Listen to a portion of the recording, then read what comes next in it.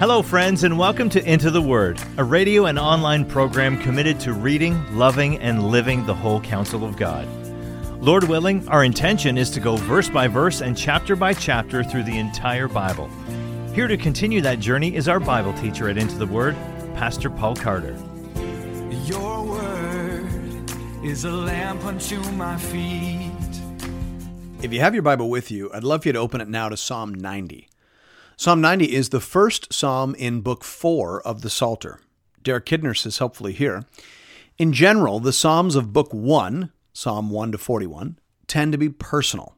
Those of Books 2 and 3, Psalms 42 to 89, to be national. And those of Books 4 and 5, Psalms 90 to 150, liturgical, i.e. concerned with the regular corporate praise of God. Closed quote. Now, we don't know how precisely this psalm was used in the liturgy of the Old Testament church, but we do know that not too long ago, this psalm, along with 1 Corinthians 15, was appointed reading at most Christian funerals. It is a psalm about life and death under the gaze of Almighty God. The inscription reads as follows: a prayer of Moses, the man of God. J. Alec Mottier says here, who better than Moses could marvel at finding a home in God throughout generations of homelessness, i.e. the centuries of sojourn in Egypt, plus the desert years during which he watched a whole generation die out without fulfillment. The air of wistfulness in the psalm matches Moses' own sense of loss at being denied entrance to the promised land. Closed quote. This does read like a psalm that could only have been written by Moses. It has three basic sections to it. There's a hymn of praise in verses 1 to 2, followed by a lament on the brevity and difficulty of human life in verses 3 to 12, and concluding with a plea for mercy and restoration in verses 13 to 17. Hear now the word of the Lord, beginning at verse 1. Lord, you have been our dwelling place in all generations. Before the mountains were brought forth, or ever you had formed the earth and the world, from everlasting to everlasting, you are God. Moses understands that to live at all is to live in God. He is the fundamental reality. He is before creation and apart from creation. We live our lives, as it were, in the palm of his infinite hand. As Moses contemplates that reality, he is freshly aware of the transient and ephemeral nature of human life. Verse 3, you return man to dust and say, return, O children of man. For 1,000 years in your sight are but as yesterday when it is past, or as a watch in the night. You sweep them away as with a flood. They are like a dream, like grass that is renewed in the morning. In the morning it flourishes and is renewed. In the evening it fades and withers. Even if a man should live for 1,000 years, as Methuselah nearly did, it would seem to God as but a day. In comparison to the eternality of God, our human lives are like the grass of the field. We sprout up in the morning, and in the evening we fade and die. Verse 7. For we are brought to an end by your anger. By your wrath we are dismayed. You have set our iniquities before you, our secret sins in the light of your presence. For all our days pass away under your wrath. We bring our years to an end like a sigh. The years of our life are 70, or even by reason of strength, 80. Yet their span is but toil and trouble. They are soon gone, and we fly away. Who considers the power of your anger and your wrath according to the fear of you? Why is life so short, Moses is wondering. Why is it so hard? These are the things that his mind has turned to in these verses. And the answer, he concludes, is the wrath of God. At the end of the day, human beings live short and difficult lives for one simple reason. We have fallen away from God. Moses says that death has come into the world because of sin. Verse 7, we are brought to an end by your anger, by your wrath. We are dismayed. It is God's anger that explains the human condition. God's anger, of course, is not the same as human anger. It is not emotional, it is judicial. God is holy. And having departed from him and rebelled against him, we are now outside his blessing and favor. We are under the curse, the Bible says. When Adam and Eve sinned, God cursed the earth. Moses wrote about that in Genesis 3. In Genesis 3, 17 to 19, God says to Adam, "Because you have listened to the voice of your wife and have eaten of the tree of which I commanded you, you shall not eat of it. Cursed is the ground because of you. In pain you shall eat of it all the days of your life. Thorns and thistles it shall bring forth for you, and you shall eat the plants of the field. By the sweat of your face you shall eat bread till you return to the ground, for out of it you were taken. For you are dust, and to dust you shall return." So that's why things are the way they are in this world. That's why nothing in this world works the way it should. That's why everything we do as human beings eventually ends in frustration and regret. That's a fundamental reality, Moses says. And yet, who considers it? Who thinks, feels, and acts as he should in view of it? Verse 12. "So teach us to number our days, that we may get a heart of wisdom." I've always appreciated the explanation of what it means to be wise in this world, provided by Tremper Longman III. He says in his commentary on Job, "The wise are those who know how to navigate life. They avoid pitfalls and maximize success. If an obstacle comes their way, they know the quickest way out of the mess." Closed quote. You see, wisdom begins with understanding the nature of the problem. The nature of the problem, Moses says, is our estrangement from God and his consequent judicial wrath against us. That is the fundamental problem. And so wisdom is about knowing what can and ought to be done about that. And what we ought to do, obviously, is return to the Lord. And that is what the scriptures are chiefly about. The Bible tells us who God is, who we are, and how we may be reconciled to God through faith in Jesus Christ. In essence, the Bible tells us how to get a heart of wisdom. It tells us why things are the way they are and what has been done to make things right. The path of salvation is the path of wisdom. The Apostle Paul used that language in speaking to Timothy.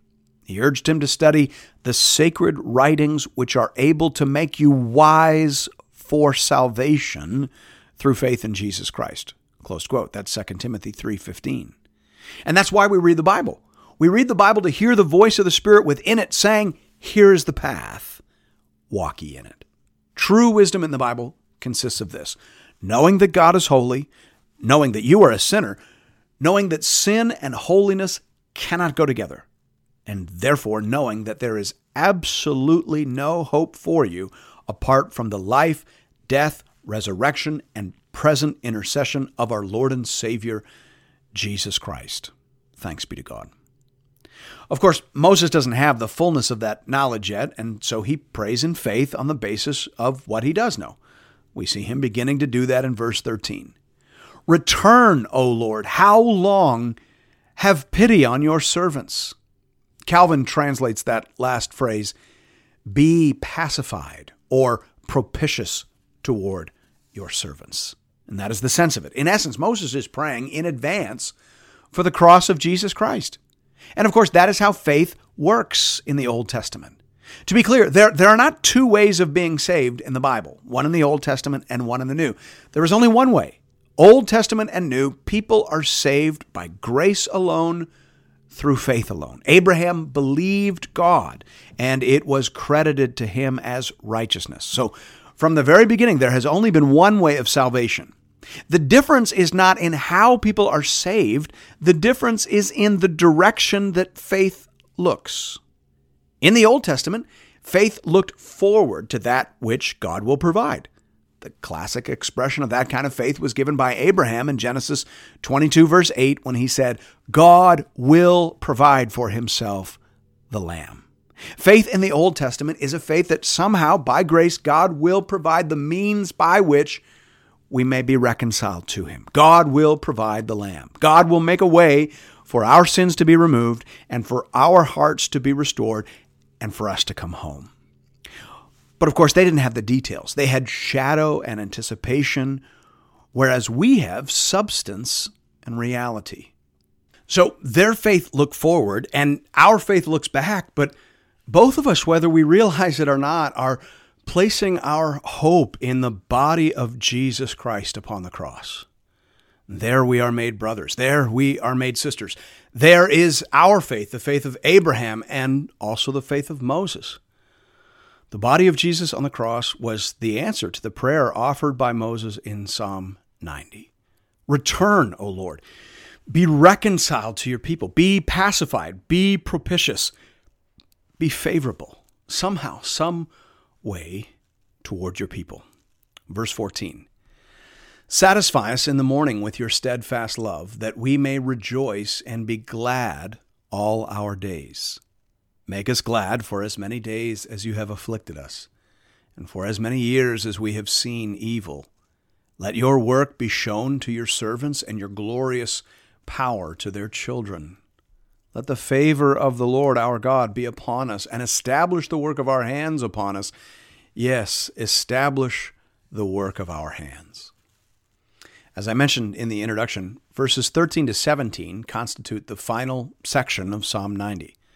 As you will recall, there was a hymn of praise in verses 1 to 2, a lament concerning the difficulty and brevity of life in verses 3 to 12, and then here we have this prayer for mercy and restoration in verses 13 to 17. The prayer itself has three components to it. In verse 13, there is a plea for reconciliation, as we already talked about. And then in verses 14 to 15, Moses prays for joy. Satisfy us, Lord. Make us glad, Lord. We want to rejoice in your goodness, Lord.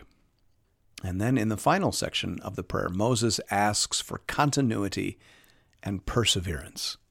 He knew what it was to have and then lose the blessings and the favor of the Lord. So he prayed that God would give it in a way that they could not forfeit it. Let us enjoy this salvation with our children, Lord. Let us see our work continue and grow and increase over time. That is true salvation.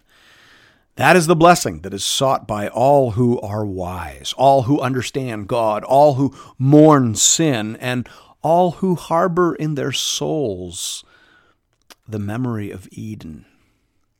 Bring us back to your presence, Lord. Bring us back to joy. But first, Lord, change our hearts. Make it so that we will never leave. Make it so that we will never doubt.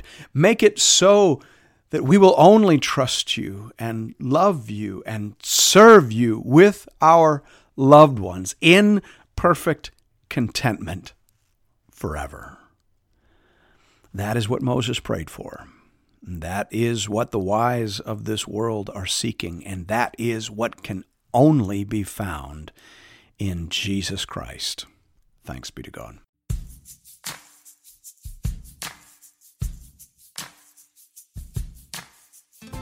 And thank you for listening to another episode of Into the Word. If you've appreciated the Into the Word ministry, I'd like to personally invite you to pay it forward by supporting one of our preferred mission partners.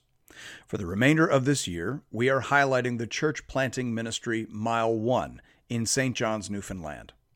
Newfoundland is classified as an unreached population, with less than 2% of people identifying as evangelicals.